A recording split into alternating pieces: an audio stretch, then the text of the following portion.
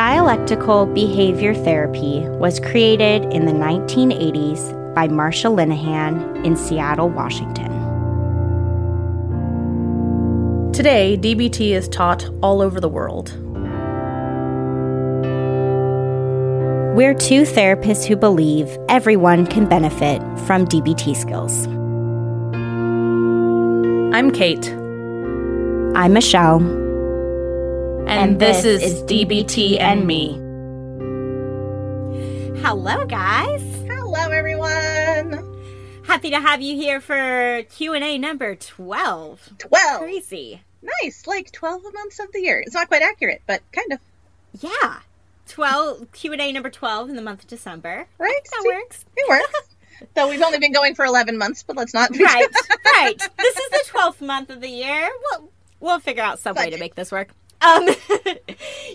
So we have 3 listener questions, comments, I guess you could say, that we're going to read for you guys today to give feedback on, and all 3 of these came from the Facebook group, and I apologize to some of the listeners because some of them posted these quite a while ago, and we're just now getting to them because we had so much material for our 11th Q&A. There were a couple people that I'm like, we will get to that in a while down the line. Next time. Yeah, because you guys have been so great with getting stuff to us. And some of these, there was like one comment that I don't think this person was intending for their situation to get posted on a Q&A, but I thought it was so important to talk about, which is our last one, because other people may struggle with the same thing. Yeah, so makes sense. Yeah, so All let's right. get going. I'm first.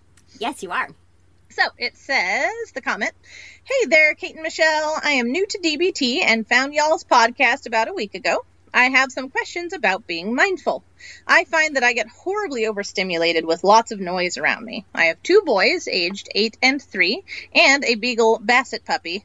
As an aside, holy shit, that's a loud combo of dogs. Let me just, if you've never been around either one of them, that is a loud combo. Okay. Needless to say, my home is loud. I will get overwhelmed and overstimulated if one kid is listening to music and one kid is playing with Hot Wheels at volume 1200 while I'm cleaning, doing homework, or even not really doing anything. There is at least one being in my home that is pawing at me and just won't stop talking or demanding attention. My kids are very verbally expressive and attached. Attachment parenting is amazing, yet exhausting at times. I love that we are all so connected, yet my overstimulation manifests itself as anger. I will snap at whoever is around me and then feel lots of guilt for it very soon after. How can I experience this in a non-judgmental way while also not yelling because my kids are, well, kids? Any tips?" Yeah. So, Kate and I have said this a couple times on the podcast. Neither of us are parents. So, you know, and at the same time, like, even though I don't have kiddos of my own, I can relate to living in a loud house to some degree or another. My mother-in-law lives with us. She has 2 little yappy dogs that bark every time I walk up the stairs. My husband is one of those people who loves to have the TV on and watching YouTube on his phone. Like, there's just always Lord. multiple different sources of sound going on. And I think I'm like you, listener. I like peace and quiet. It's very, very important to me. So, I don't know. I have a couple thoughts. First thing, though, that I think of is when you say, well, also not yelling because my kids are well kids. Like, you're probably going to yell sometimes. Like, you're going to get frustrated. There is no cure-all for frustration. It's going to happen. So, when it comes to mindfulness, because that's really what your question is about, I think it's going to be really important to focus on maybe more of the how pieces of mindfulness than the what pieces of mindfulness. I recently went through, I guess you could say kind of like a training of sorts. I went through this video series for therapists all about self-care. And basically one of the big things that was talked about in there is how a lot of times we put this pressure on ourselves to make time for self-care. Like, to make time to go for that walk, to make time to do yoga, to make time to whatever it is, read a book. Like the goal of self-care is to make everything else stop so that you can do this thing to take care of yourself. And for some people, they have the time and space in their life to do that. And for other people, that's going to be a real struggle. And I'm sensing you might be more of the second. And one of the big things that they talked about, which was kind of mind-blowing for me, is that mindfulness and self-care doesn't have to be about what we are doing. Again, if you can make that undivided time for an activity that is calming and mindful for you, I mean, great. And if you can't, you can still be mindful at any point during your day with anything that you're doing, which is something that Kate and I talked quite a bit about in the mindfulness episodes, right? How can you wash dishes in a mindful way? That kind of a thing. Mindfulness is arguably maybe going to be a little bit harder when there's a lot of sound going on around you, if that's really overwhelming for you. And part of it might be that it's just going to be like little moments here and there throughout your day where you might just have to like, not like pause, right? Not stop whatever it is you're doing, but as you're doing the thing, try to take a deeper breath. And as you're doing an activity, see if you can maybe notice something about that activity that you wouldn't otherwise. Like, see if you can try to focus on one aspect of it. We talk a lot, too, about self-soothing with the 5 senses. Is there one sense that you can tune into as you're doing that activity? So I don't think this is about taking things off your plate, because I don't think that's realistic. I don't think it's even about adding things onto your plate, like trying to add in a self-care activity that you could do mindfully. I think it's really about taking what is on your plate currently and just figuring out how you can, like, if we think about places having food on them, how could you taste your food a little different? Like, it's the same stuff. Just how can you experience it a little bit differently as you're going through your day so that you might be able to, like, catch a snippet here or there of, like, some kind of release, some kind of still and calm amidst the chaos. And they may be very, very fleeting moments, but that may be how mindfulness looks for you. And the other thing that might be something to consider depending on what works for your life, I found that this is something really important for me that I've only just recently started implementing. Maybe it's because I'm an introvert. Maybe it's because I also just really, generally speaking, like peace and quiet. But whether you're a morning person or more of a night owl, is trying to see if you can find some time just for you alone, either in the morning or at night after the kids are in bed.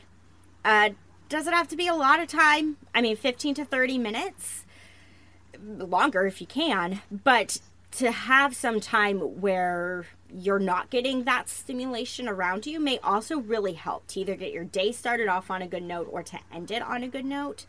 That may be something else to consider, is just trying to find those moments, even if, again, like you're waking up and cleaning the house or whatever it is, you got some things to do before you go to bed, you're responding to emails or something like that, but it's still to just have it be only you might be helpful. So those are my thoughts. What about you, Kate? I have a few. Let's see if I can get them into coherent order.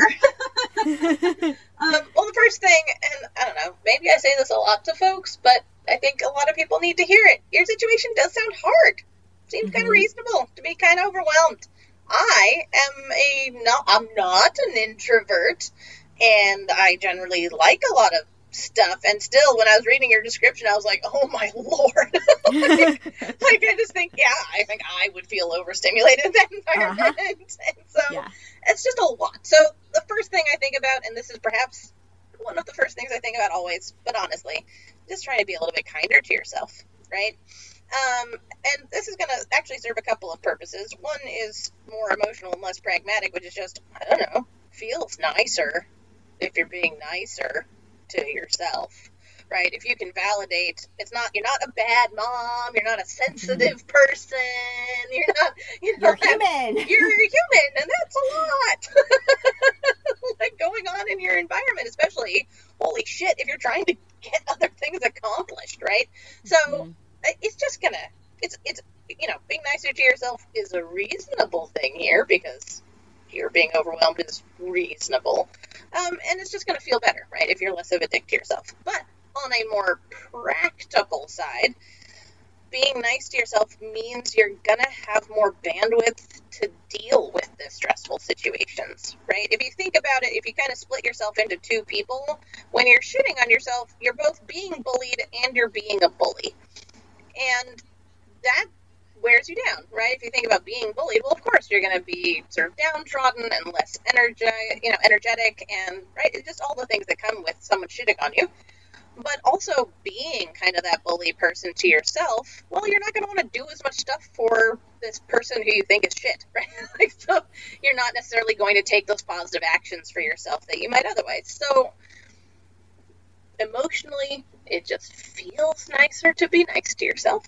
And also, by being nicer to yourself, you're actually going to up the amount of, I guess I would say, internal resources you have to bring into these genuinely challenging circumstances and situations. So my number one thing is just validate yourself, be kind to yourself, recognize that feeling overstimulated makes perfect fucking sense, and kind of go from there.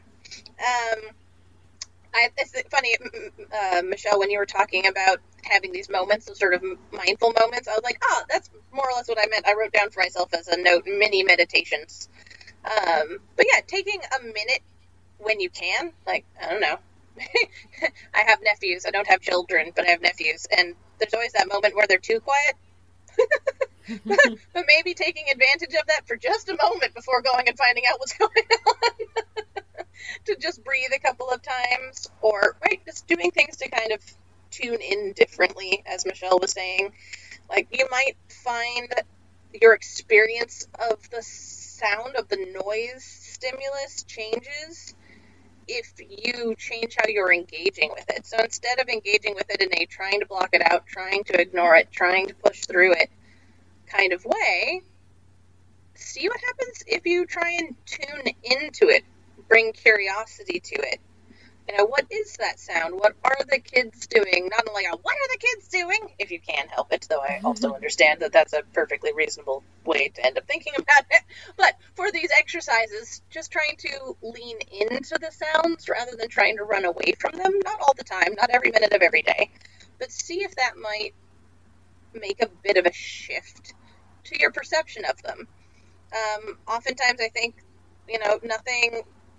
we get chased by the things we're trying to avoid. Mm-hmm.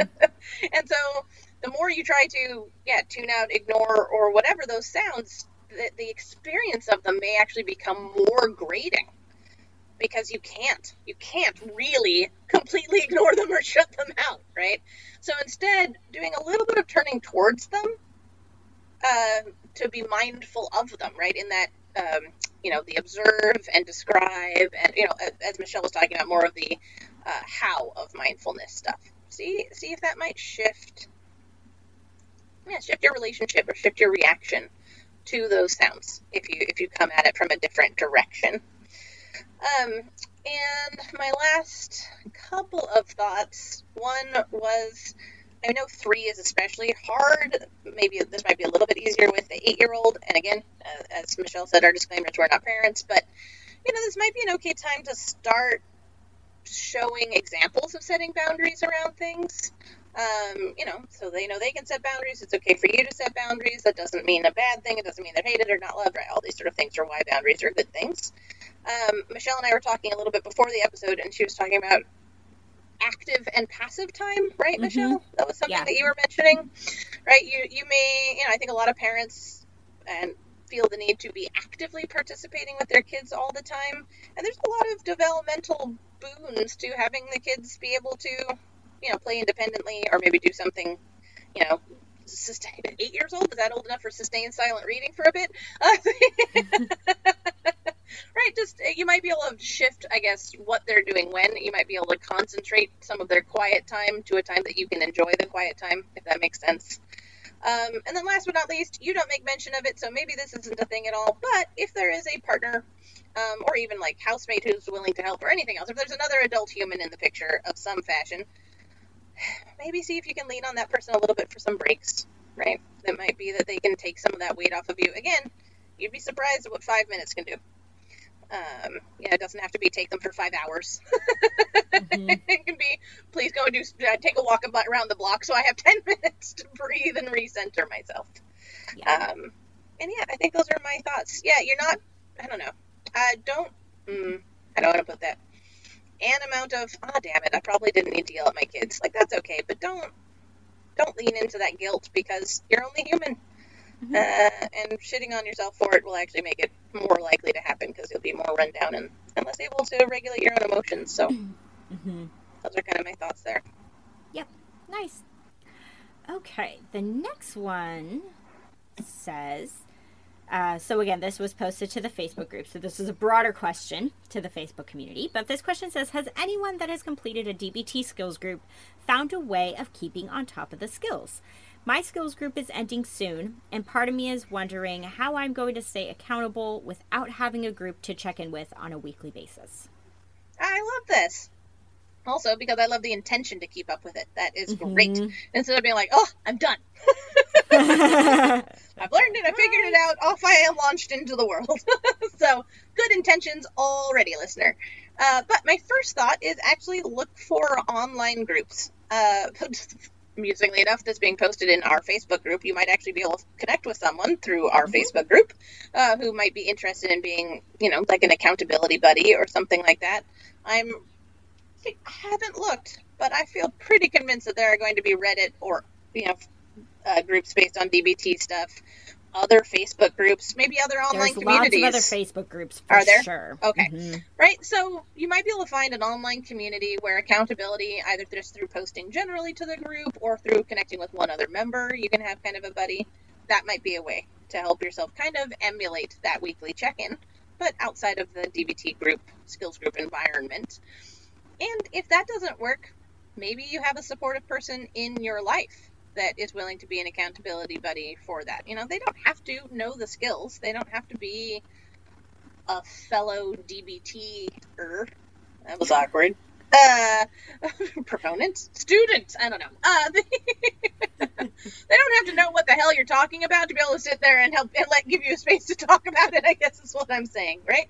So if it's just somebody like, hey, can I just text message to you on Sundays and let you know how I've been doing on my DBT skills this week? It just helps me to be able to know that that's coming up and hold myself accountable, right? You might have somebody in your life who has nothing to do with DBT who could still kind of fulfill that role. And last but not least, just for yourself, entirely in isolation, if no one else is involved, you might try setting up sort of a schedule of skills, a rotation. That could be one skill at a time, like you did in class. This week I'm going to do this week I'm going to do that, and kind of setting it up in advance. Or you could sort of do it by module. This week I'm going to focus on my interpersonal effectiveness skills, and this week I'm going to focus on my distress tolerance skills, right? However feels best to you, but I'd literally put it in my phone or put it on a physical calendar if you use it. Don't just rely on yourself to keep it in your head. That's probably asking that we already have enough shit that we keep in our heads. I'm big on farming as much of it out as possible to other devices or spaces. Right, but I don't know. Those are my thoughts. Connect with online groups, have an accountability buddy in your life, or maybe set some sort of schedule for the skills. Mm-hmm. Yeah. How about you, Michelle?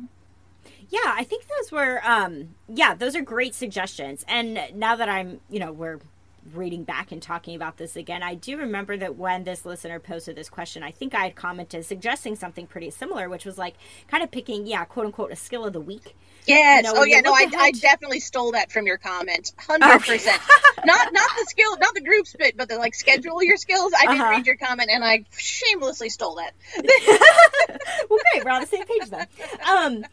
Because, it can be helpful to look ahead and be like, what do I have coming up this week, and what skill or skills might I need to draw on? Ooh, I like that. Like catering it to the week, to the events in the week. Nice. Yeah. So that can be one way to do it. But, what Kate was getting at, which is really important, is that there's lots of different ways you can structure this.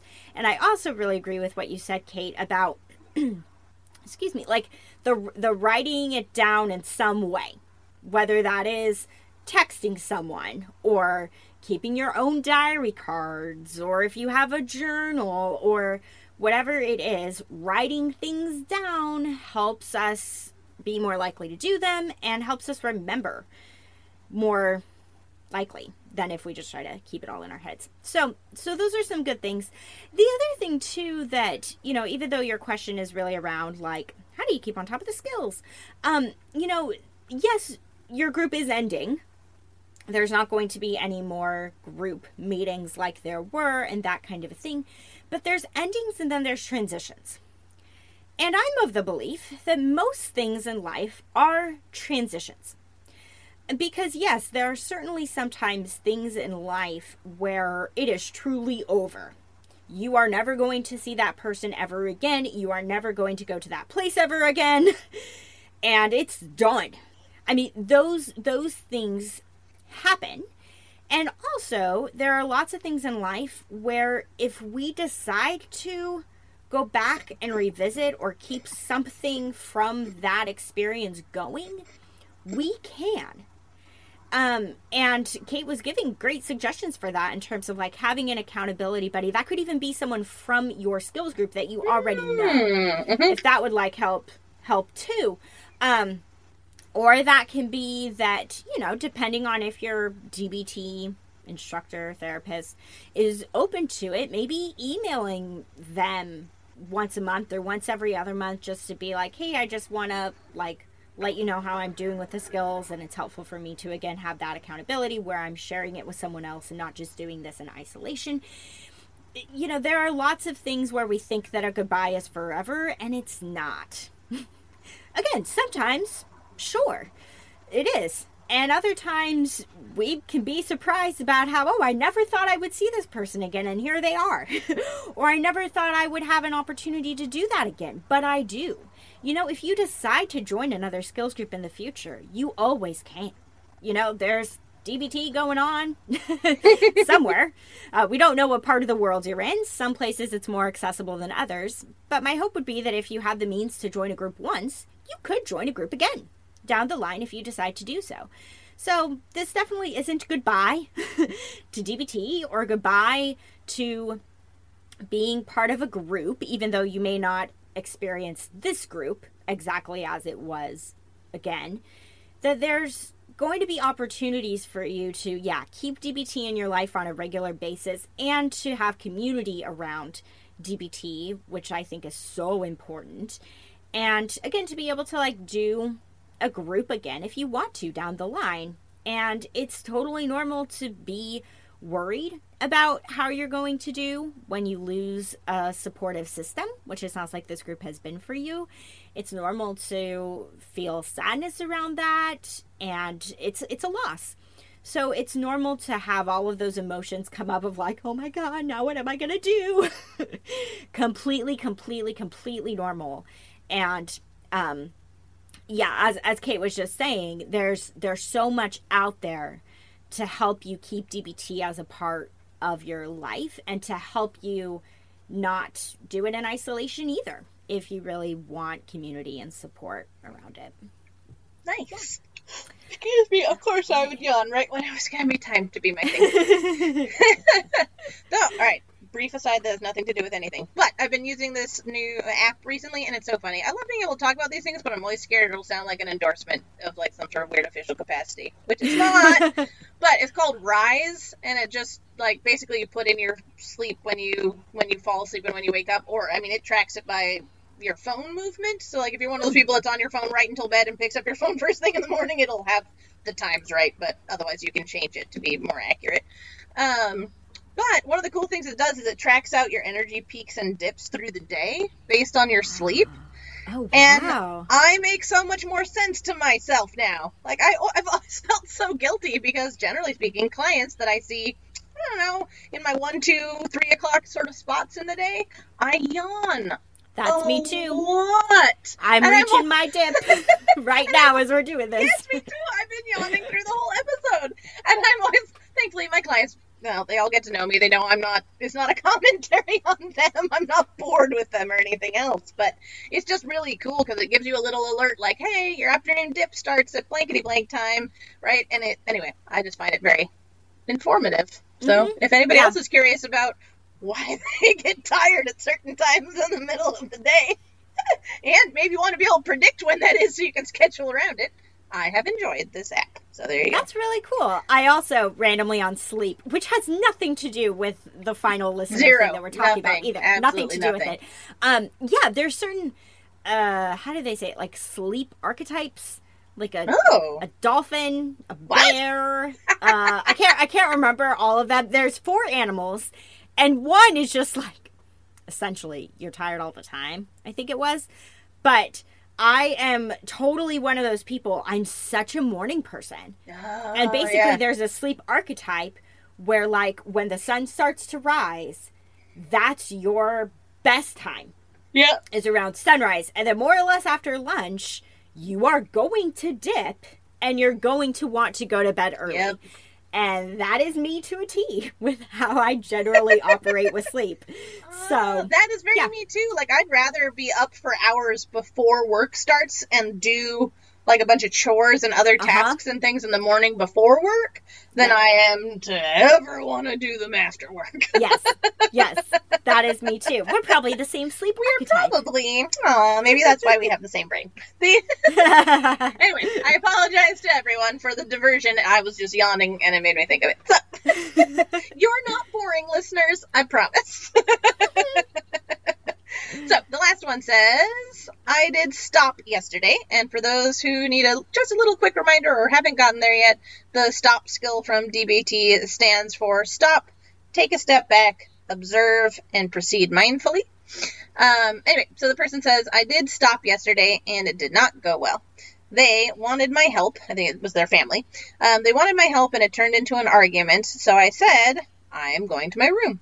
They reacted poorly to this. In my family, you shout it out, and so I explained further that I needed to calm down. My mother ignored me for hours, and I returned to the lounge area, and dinner was strained too.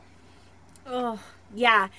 Yeah, listener, I felt for you when I read this. Yeah. And I wanted to include it in this Q&A episode because I think it speaks to a couple different things.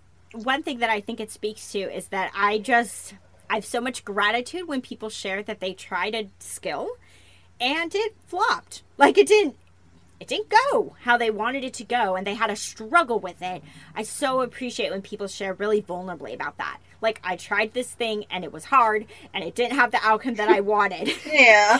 So I just appreciate when people share that about any of the DBT skills. And so that really stood out to me. And then the other thing that stood out to me is, which is mainly what I'm going to respond and say here, is that people around us don't like change.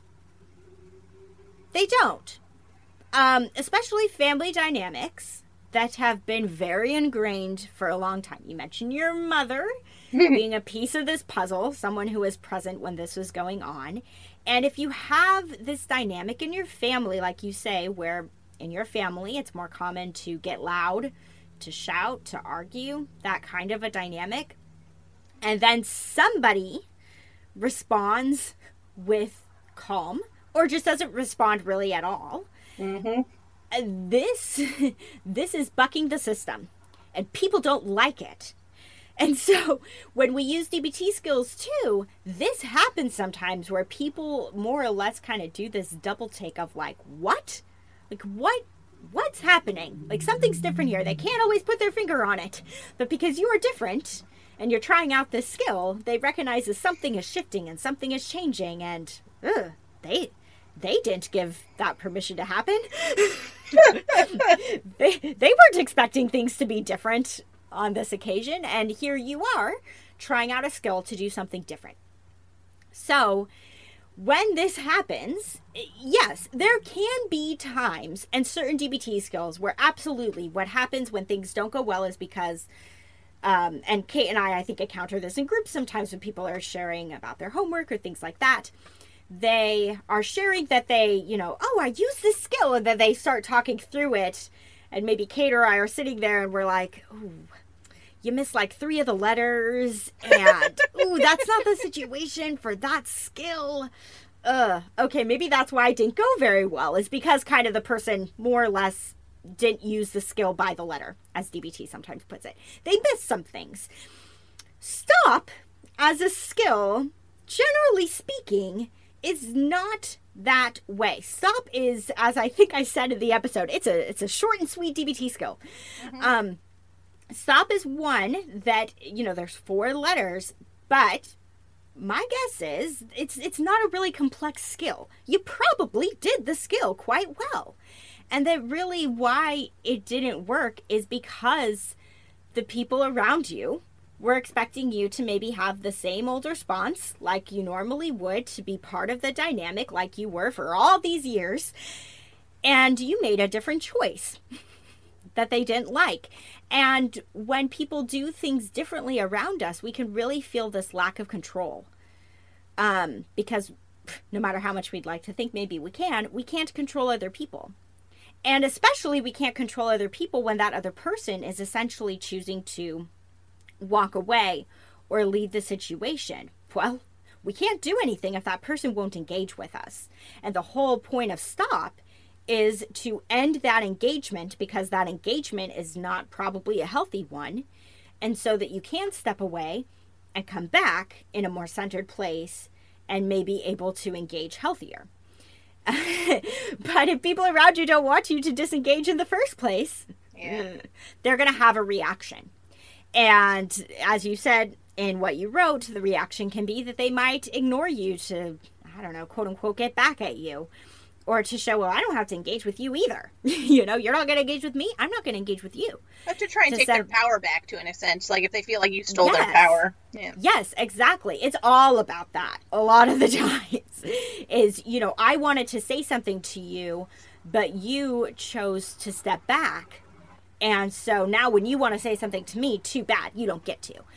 That can be underlying it. So overall, of course, Kate and I were not there. We were not flies on the wall to see how this all played out with you and your family, and whether you, quote unquote, used the skill correctly, or whether it was you or them or anything like that. And also, listener, my guess just by reading what you wrote is that because they had some kind of a reaction, that you did the skill right. That maybe sounds really weird. No, I totally agree. It just it's kind of funny. Yeah, because they changed towards you, it means that they noticed that you did something different. And so even if those were not pleasant changes to experience on your part, it doesn't feel good to be ignored and have a strained dinner. None of that feels good. Hey, you did something in the right direction because you enacted a change within your family dynamic.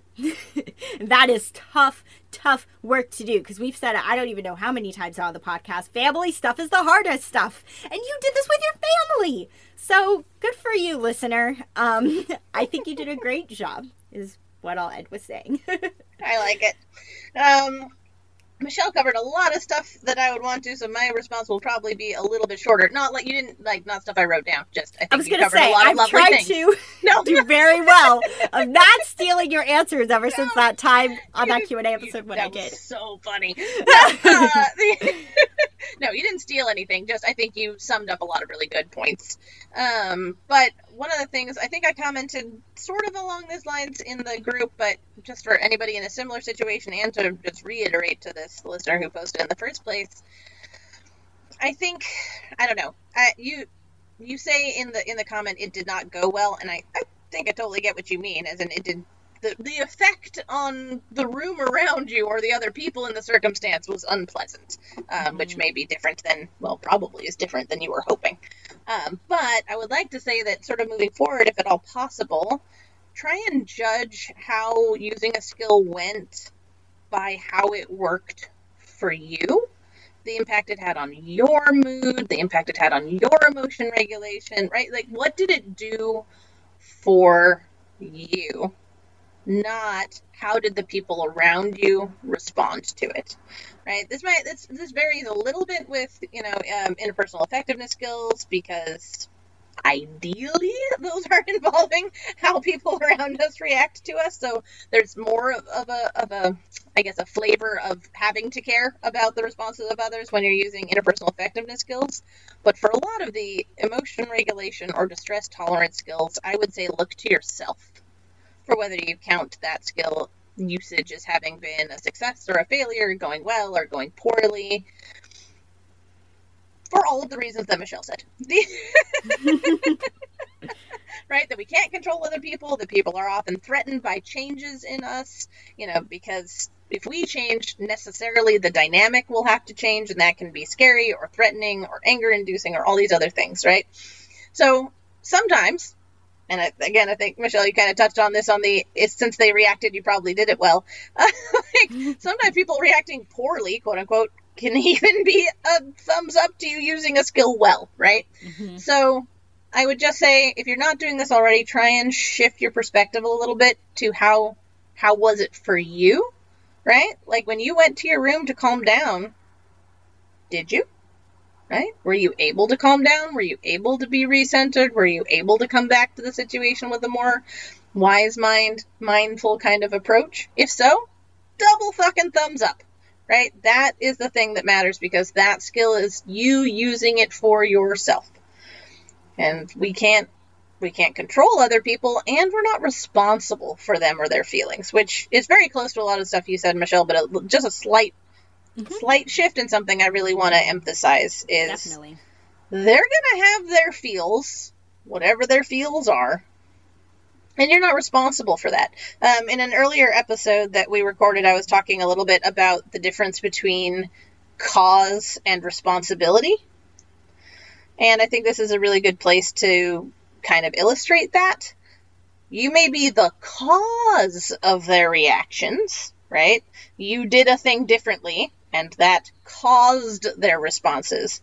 But that doesn't make you responsible for their responses, right? Mm-hmm. That's still on them to choose how to respond, or even if they, can't choose what their emotions are, how they act out those emotional responses, right? These are things that are on them, right?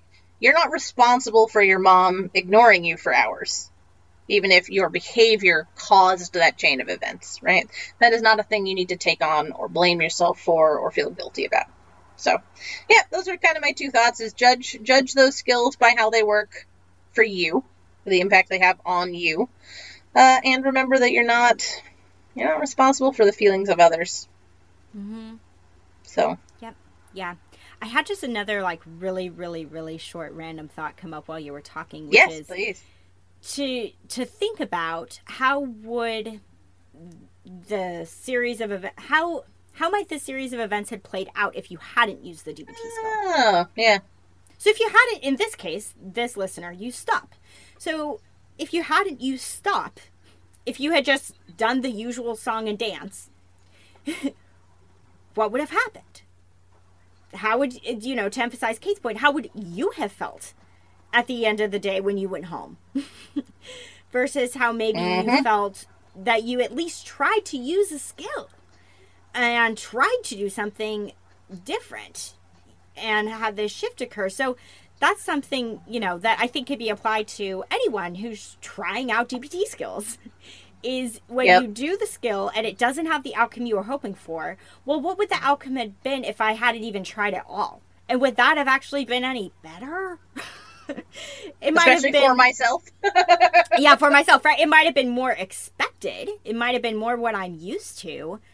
But, doing the same thing over and over again, especially if I've recognized it's not working for me for some reason, hey, just trying this skill might have created a different outcome where I can feel a little bit better about my role in it and my choices in it than if I had just done things business as usual.